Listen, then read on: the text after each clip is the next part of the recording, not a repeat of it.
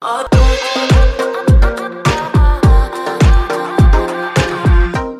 going to be in the book of Joshua.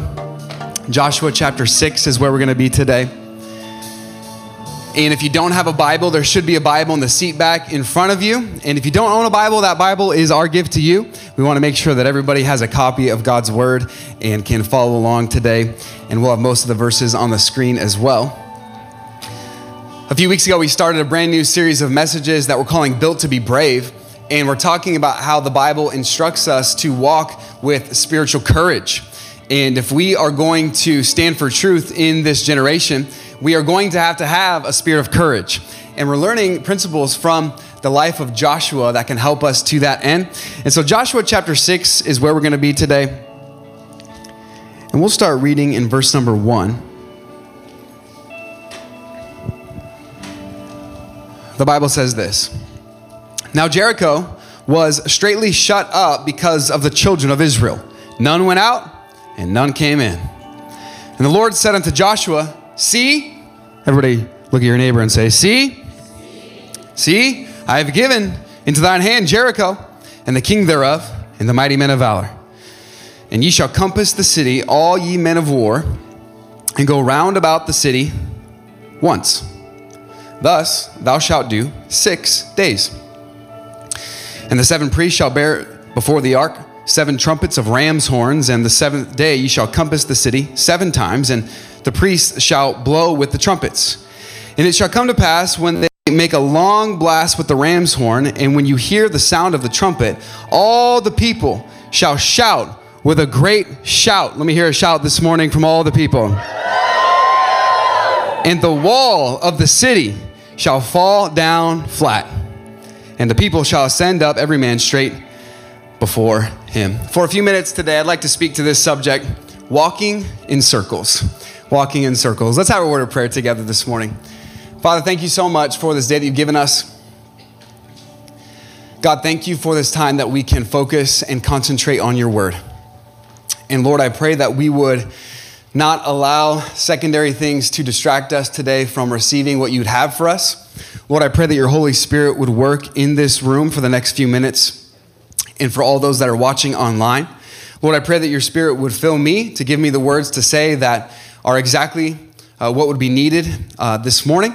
And Lord, I pray that we can have an understanding of Joshua chapter 6 and this text, and we would be able to be doers of the word and not hearers only. And we love you in Jesus' name. And everybody said this morning, how many of you enjoy going on walks? You like walking? Anybody like that? Okay, very good. And I've learned that there's all different types of walking. My wife, Katie, tells me constantly whenever we're walking that I walk too fast. And she's always telling me, slow down, slow down. And I don't know about you, but I like to walk with a purpose. I like to get to my destination. And so I want to, that's right, I'm getting some amens this morning. And I want to walk with a purpose to my destination. Katie, she likes to walk slowly and take her time and just really enjoy the journey, and just kind of take her time. My children right now, I have 3 children in elementary school, and none of them really right now walk from point A to point B. What they do is they gritty from point A to point B. How many of you know what the gritty is, right? The children, they're constantly grittying all the way through life. That's what they do. And, there's all different types of walking. There's power walking, speed walking. And I learned recently, just this week, in fact, that there's something called Nordic walking. Has anyone ever heard of Nordic walking before? Maybe if you're in the first service. I brought a picture. This is Nordic walking. It's kind of like skiing, but with no mountain, no snow, and with no skis.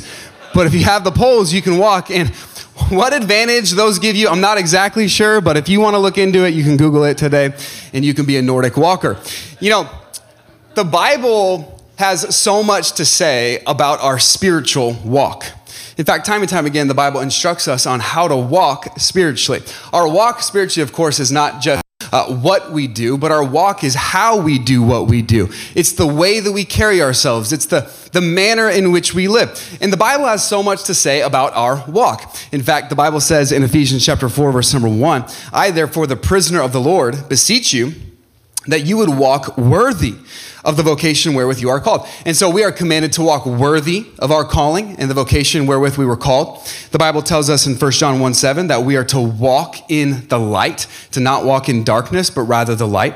The Bible tells us in Galatians 5 that we are commanded to walk in the Spirit so that we would not fulfill the lust of the flesh. And so we're not called to walk just in our own flesh and how we would like to do things, but we are called to walk in the Spirit. Ephesians 5 verse number 2 commands us to walk in love.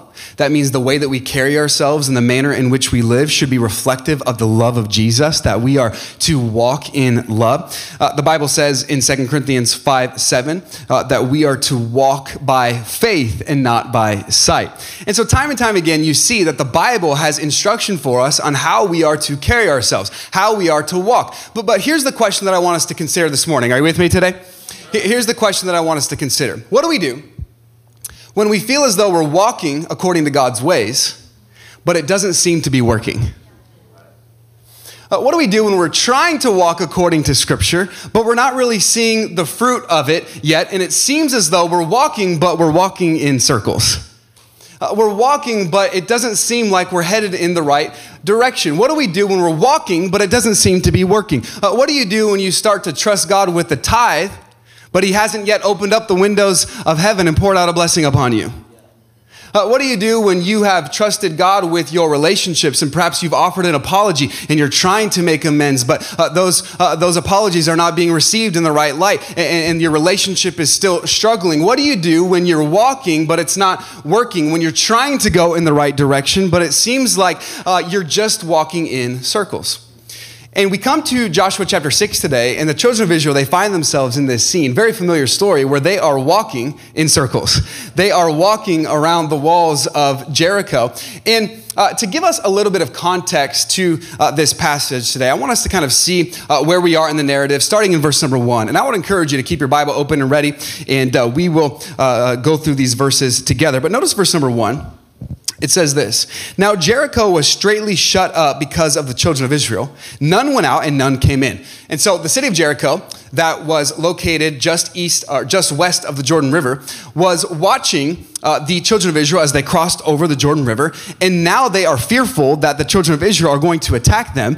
And so verse number 1 says that they have shut down the city. No one's allowed in. No one is allowed out. Now, the city of Jericho was not itself an extremely large city. It was a small city that you could walk around in one day. But it was a very strong city. It was a fortress city. In fact, you may have heard about the walls of Jericho. We have a picture this morning. There were 2 primary walls surrounding the city. Both of these walls would have been about 6 feet thick.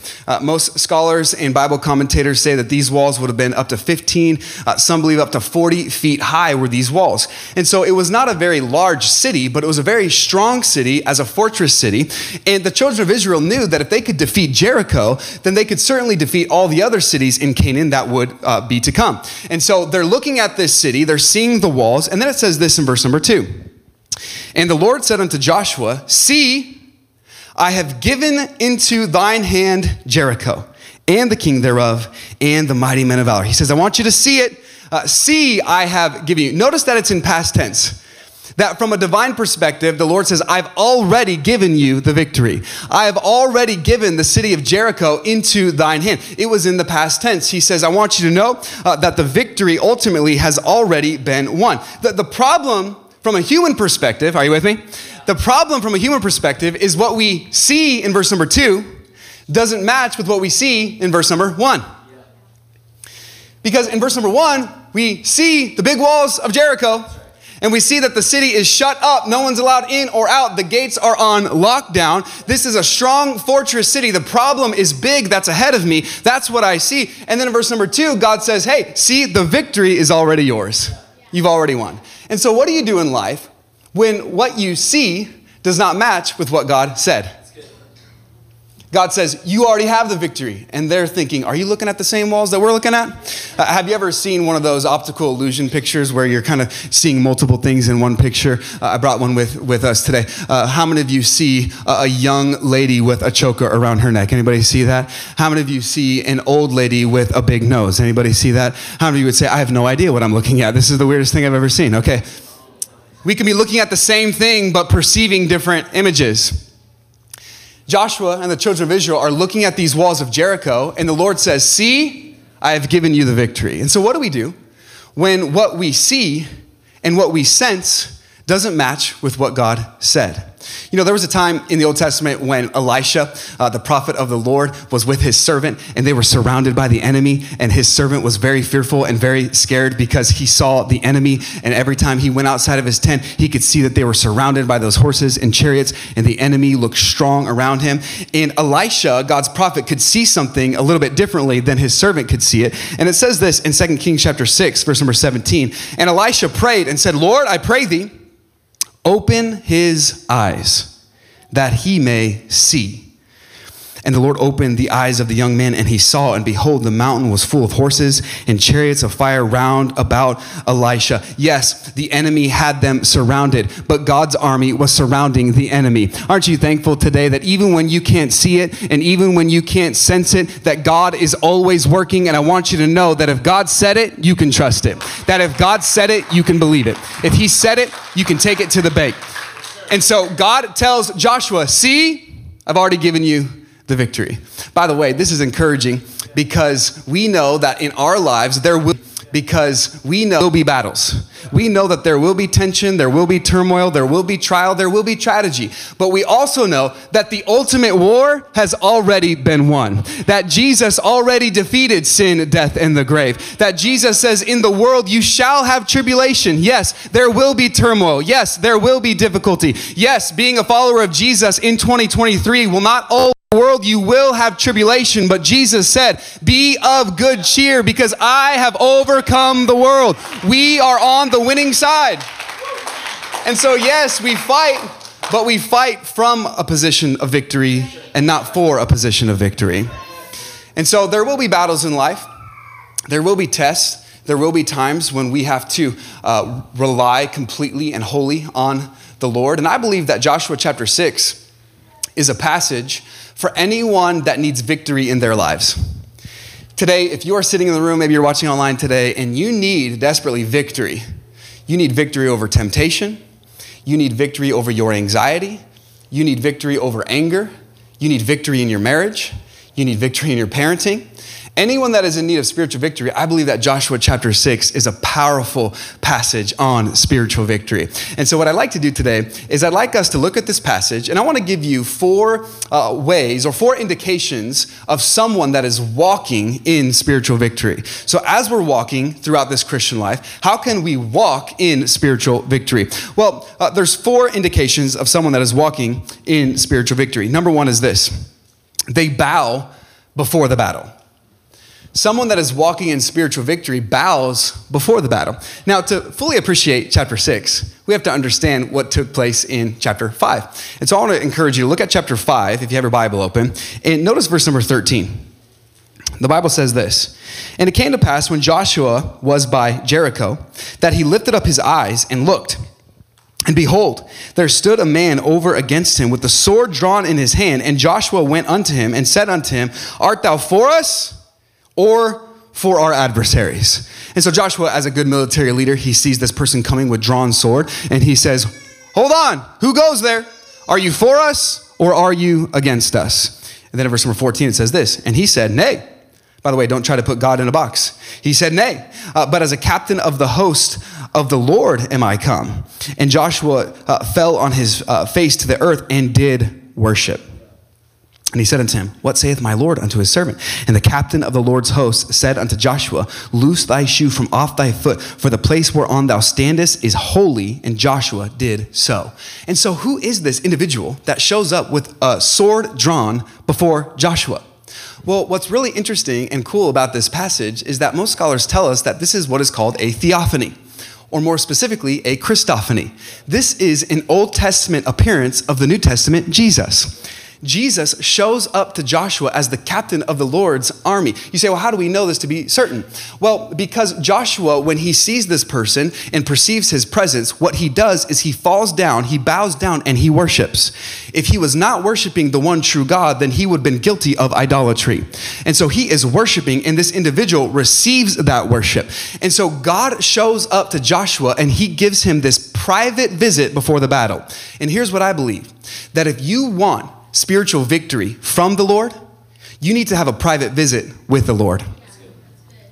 That if you want to experience spiritual victory in your life, you have to learn to bow before the battle.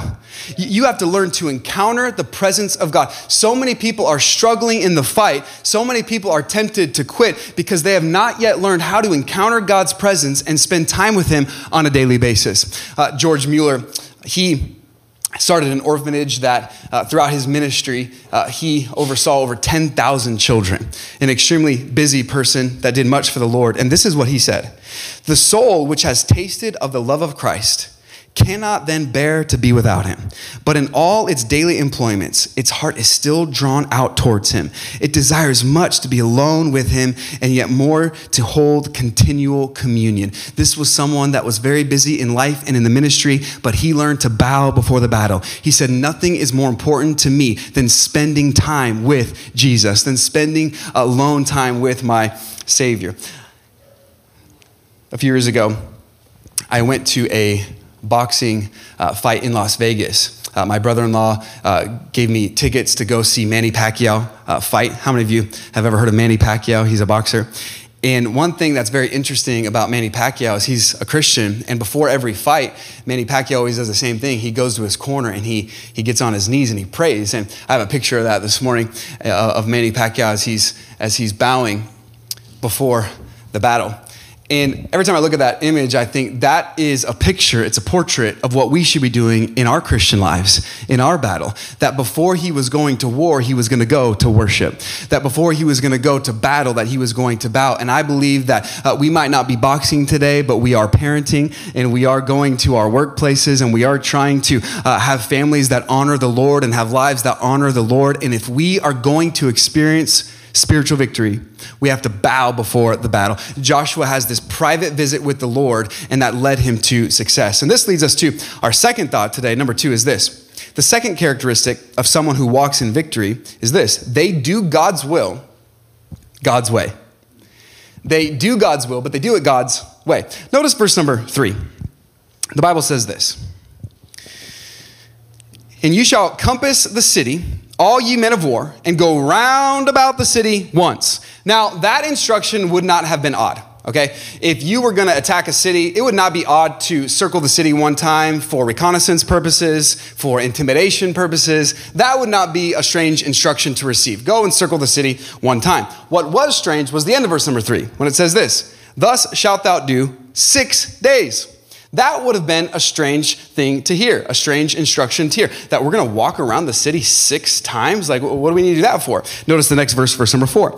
"And the 7 priests shall bear before the ark 7 trumpets of ram's horns, and the 7th day you shall compass the city 7 times, and the priest shall blow with the trumpets. And it shall come to pass that when they make a long blast with the ram's horn, and when you hear the sound of the trumpet, all the people would shout with a great shout, and the wall of the city shall fall down flat, and the people shall ascend up every man straight before him." This was the plan. This was the instruction that God gave to Joshua of how they were going to defeat this fortress city of Jericho. Now, if you grew up in church and if you've heard this story before, those instructions are familiar to you. We are familiar with this story. If you grew up in church, you probably saw this.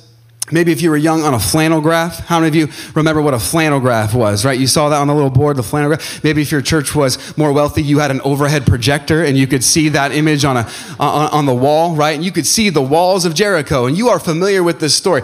But if you revisit these words with a fresh perspective, we have to agree and conclude that those are strange plans. We have to admit and acknowledge that that's pretty weird. How are you going to defeat this fortress city? You're going to walk around it 6 times. But on the 7th day, 7 times.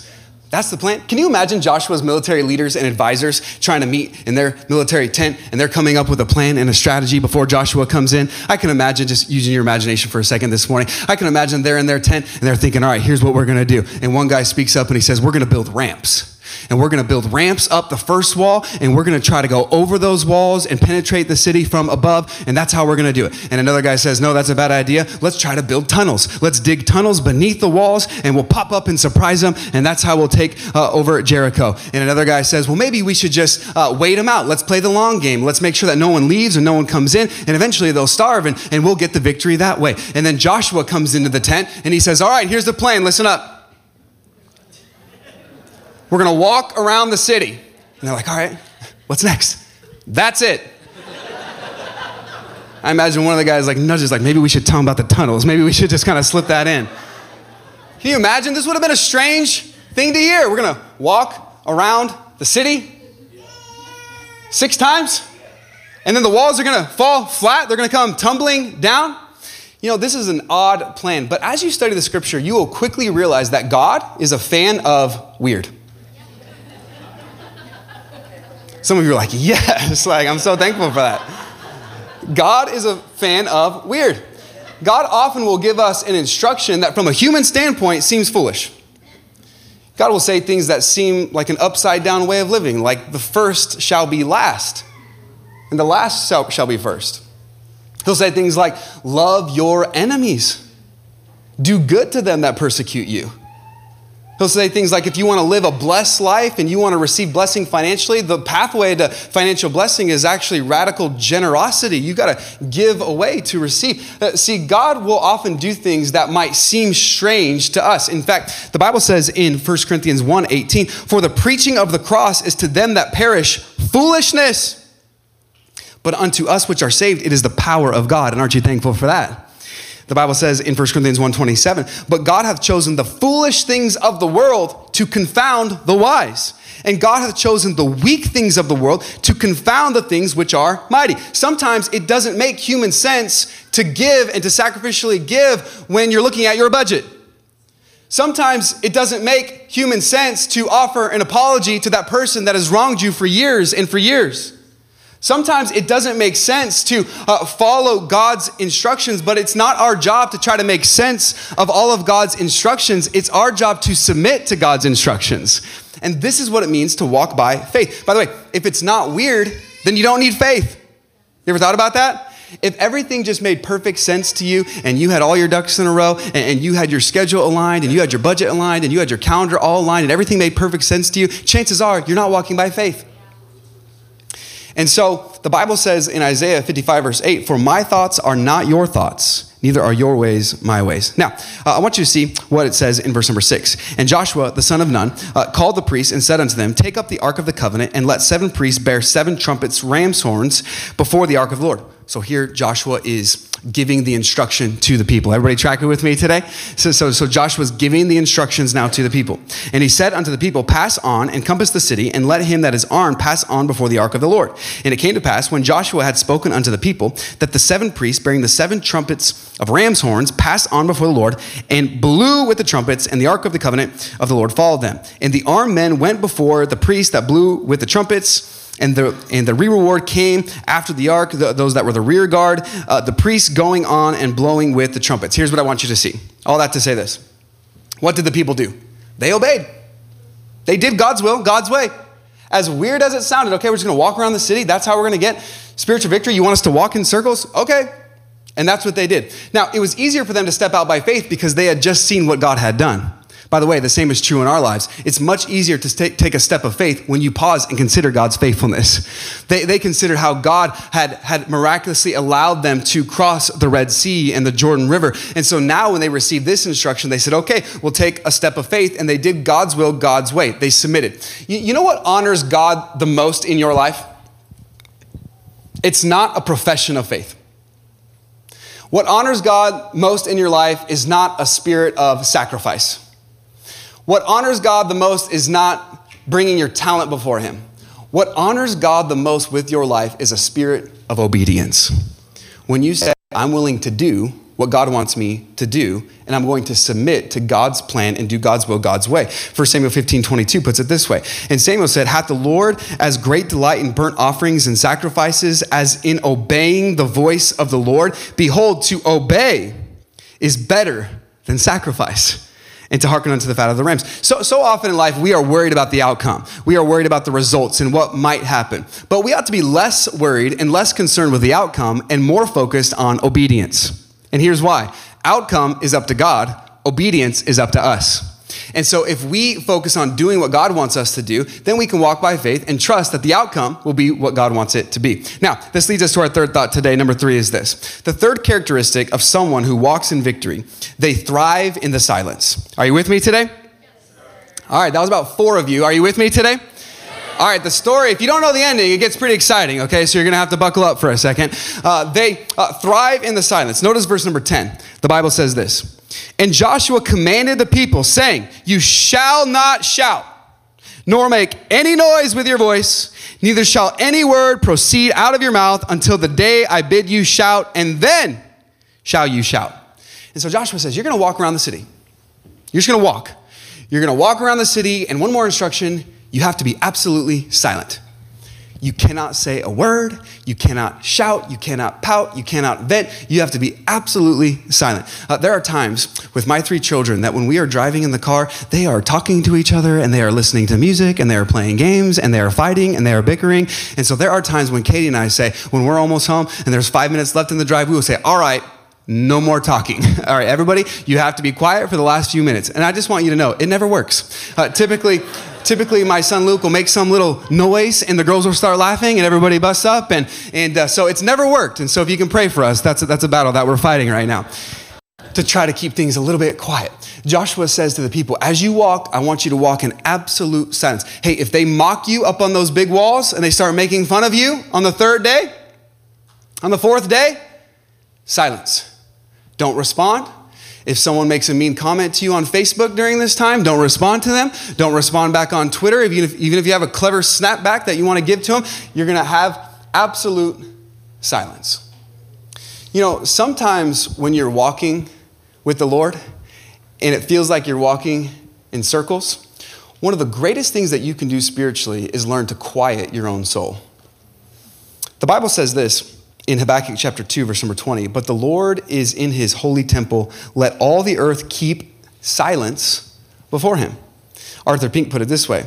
He's a commentator that said this. There are times when to preserve silence is far harder than for us to express what is on our minds. Have you found that to be true in your life? Sometimes it's much easier to vent to your neighbor or to tell someone how you really feel. Sometimes it's much easier to speak something to someone else than to remain silent. Now, in this passage for the people of Israel, shouting would come. I don't know if you noticed that in verse number 10, but he said, there will come a time when you will shout and you will be able to celebrate. But right now, no sound, silence.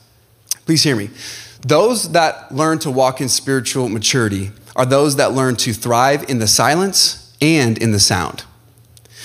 When you are in a season of celebration and when you are in a season of shouting and when God is giving you victory, hey, you can thrive in that moment. But also, you can thrive in the silence when you're not sure what God is up to. And when you're not sure what the next steps are. Those that are spiritually mature learn to thrive in the sound and in the silence. Even when I don't see how God is working, I'm going to quiet my soul before him. Now, notice verse number 11. It says this. So the ark of the Lord compassed the city, going about it once. And they came into the camp and lodged in the camp.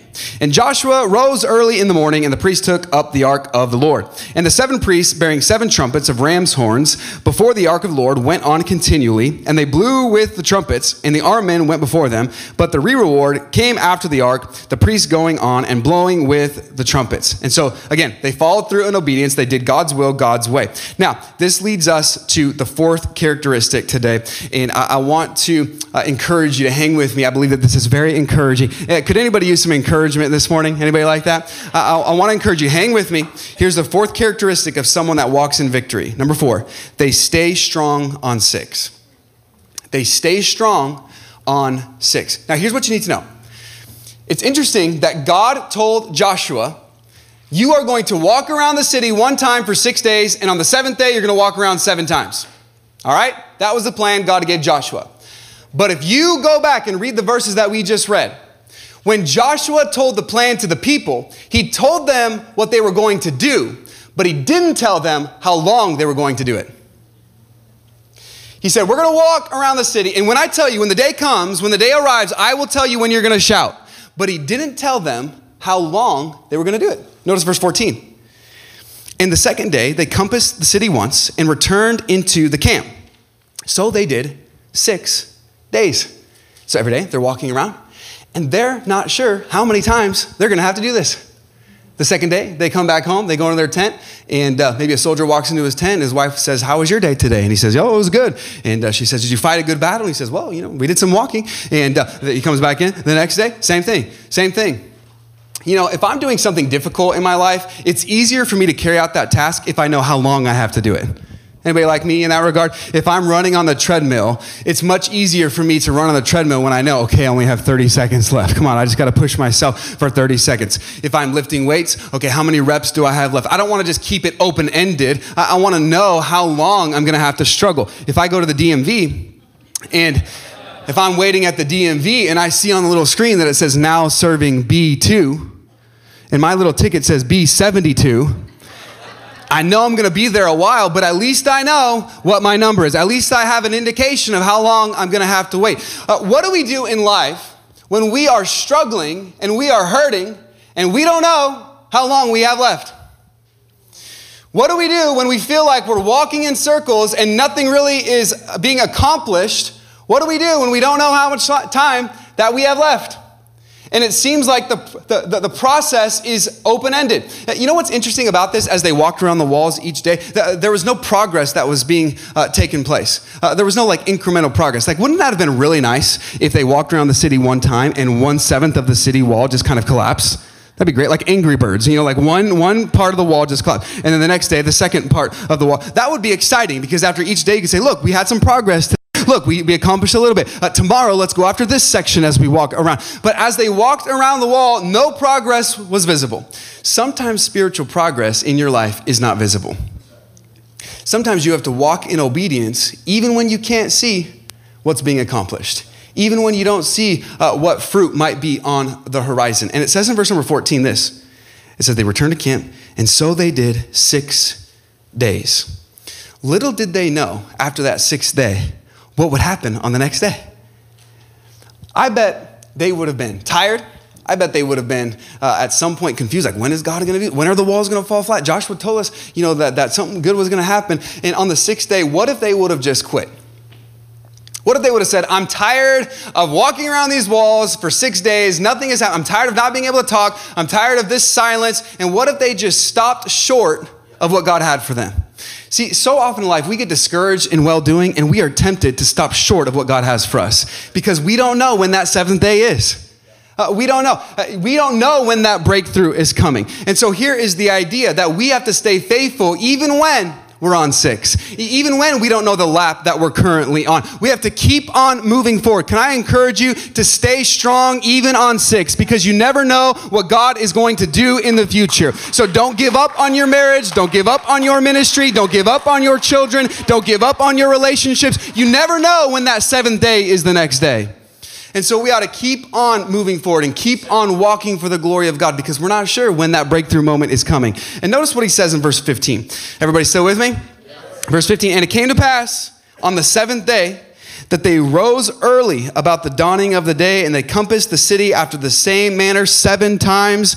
Only on that day they compassed the city 7 times. So this was the moment that they've all been waiting for. They come to that 7th day. Now they're like, we're doing something different today. We're walking around 7 times today. And it came to pass at the 7th time, when the priests blew the trumpets, those ram's horns, Joshua said unto the people, shout, for the Lord hath given you the victory. So, we're going to illustrate this today. I brought my ram's horn from Israel, okay? And I'm going to blow the ram's horn, and you're going to shout with the people, okay? Everybody ready for it?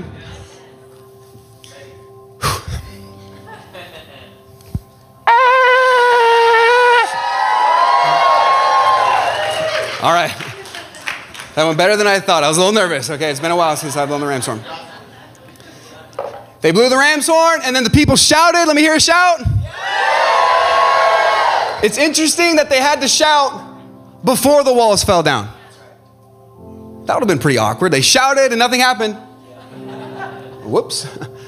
It would have been easy to shout after the walls fell down. That would have been easy. The walls fell down. Woo! Yes! Look at that. We got the victory. But God told them to shout before the walls fell down. You know, walking by faith means that sometimes you have to shout before the walls fall down. That sometimes you have to praise God before your problems collapse. That sometimes you have to praise God and thank God in the midst of your storm, in the midst of your trial, before you get the desired outcome that you want. You know, there's 3 types of praise and thanksgiving. There is after the fact praise and thanksgiving. That's when God blesses you, he gives you something, and you say, wow, God, thank you. I'm going to praise you, God. You've been good to me. That's baseline. Okay, that's elementary. Then there's in the midst thanksgiving and praise. That's God is currently blessing you. Man, God's being good to me, and I'm paying my bills on time, and my marriage seems pretty good, and my kids are happy. They didn't yell at me today. And okay, God, thank you for the blessings in my life. But real spiritual maturity comes when you are operating in this zone of anticipation of the fact, thanksgiving, before God provides the desired outcome, that you can praise him and thank him. It's before you get the test results back and you can say, God, I'm going to praise you anyways. It's before you get the raise at work and you're praying for that raise, but you're going to say, you know what? No matter what, God, if you give it to me or not, I'm going to praise you and thank you anyways. God, I'm going to praise you because even if I can't see it and even if I can't sense it, you are good and you are always good. And his goodness is not contingent upon my circumstances. His goodness is contingent upon who he is. And he is a good God. And so he says, we're going to blow the ram's horn. The people are going to shout. There we go. And then notice verse number 20. So the people shouted when the priest blew the trumpets, and it came to pass when the people heard the sound of the trumpet, and the people shouted with a great shout that the wall fell down flat. So that the people went up to the city, every man straight before him, and they took the city. That God gave them the victory. Even when it didn't make sense, even when it seemed like an odd plan, that God gave them the victory. And I imagine that those people were so grateful that they didn't stop on the 3rd lap, that they didn't stop on the 4th lap, that they didn't stop on the 6th lap. Some of you today perhaps are on that 6th lap and you don't even know it. And victory might be on the horizon, but you are tempted to quit. You are tempted to stop short of what God has for you. But I would encourage you today, let us not grow weary in well-doing, for in due season we shall reap if we faint not. Keep on moving forward. Keep on walking for the glory of God. The people shouted, the walls fell down. The Bible says this in Isaiah chapter 26, verse 3, thou wilt keep him in perfect peace, whose mind is stayed on thee, because he trusts in thee. Sometimes following Jesus feels like you're walking in circles, but he will always take you to the right destination. Keep your mind focused and stayed on him. Now, God had a purpose for all the madness. He had a reason for it. And we see it in verse number 27. The last verse of our text that we'll read today in verse 27. It says this, so the Lord was with Joshua, and his fame was noised throughout all the country. That his fame was noised throughout all the country. That everybody knew who was responsible for this victory. That everybody knew the only person that could provide this victory was the one true God, Yahweh. It wasn't because the people's plans were so great. It wasn't because they had the biggest army and the sharpest swords and the sharpest spears. The only way that they could get victory was through the Lord. See, the reason that God had them do what they did this way is because God wants to operate in a way that success can only be attributed back to God. Did you catch that? God wants to operate in a way that success can only be attributed back to God. I believe that God wants to do such a work in your life that outside people looking in have to conclude, wow, God must be doing something in their life because they're not strong enough to make it through what they're going through apart from God. Man, God must be doing a work in their heart. God must be doing a work in their family. I believe that I want God to do such an incredible work at Rock Hill Church, in our midst, in our church, that the world has to conclude something different is about them. God must be doing a work in their church. God must be involved in their church. If someone could look at our church and say, well, they just have a good kids program, and their worship is really hot, and it's really great there, and they have a good structure, or they have a good system or a good strategy, then we are missing the mark. Because we ought to operate in such a way that success can only be attributed back to God. This is the Lord's doing, and it is marvelous in our eyes. Does anybody believe today that he deserves all the glory, all the honor? We are here to make his name famous and not our own. His name was noise throughout all the country. Everybody knew who was responsible. Everybody knew who got the glory. Yahweh, the one true God. The Bible says in Hebrews chapter 11, verse 30, by faith, the walls of Jericho fell down. Faith. After they were compassed about 7 days. See, their salvation, their deliverance came by faith. Today, the only way that we can be saved, the only way that we can experience salvation is through faith in Jesus Christ. The Bible puts it this way in Galatians 2:16. This is the last verse that I'll read. And as I read it, would you join me in standing this morning? Galatians 2:16. Knowing that a man is not justified. The word justified means to be declared righteous, to have a right standing before a holy God. A man is not justified by the works of the law. It's not about rule keeping and religion keeping and adhering to the law, but by the faith of Jesus Christ. Even we have believed in Jesus Christ that we might be justified by the faith of Christ and not by the works of the law, for by the works of the law shall no flesh be justified. The Apostle Paul is making this so emphatically clear to the churches in Galatia that we are not saved by the works of the law. And this is where so many people get caught up today in religion, thinking that, man, if God is going to love me, and if I'm going to have a home in heaven, I have to adhere to the works of the law. And I have to adhere to religion and baptism and catechism and classes and communion. And if I do enough and if I do all these right things, if I measure up, then I'll get to heaven.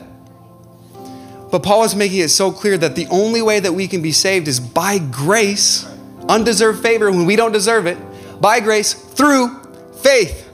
And just as the children of Israel were rescued, just as they were delivered by faith, today we can be saved and we can have a home in heaven if we place our faith in Jesus and Jesus alone. Whosoever shall call upon the name of the Lord shall be saved. And this is a promise that we can receive today. Let's bow our heads and close our eyes this morning.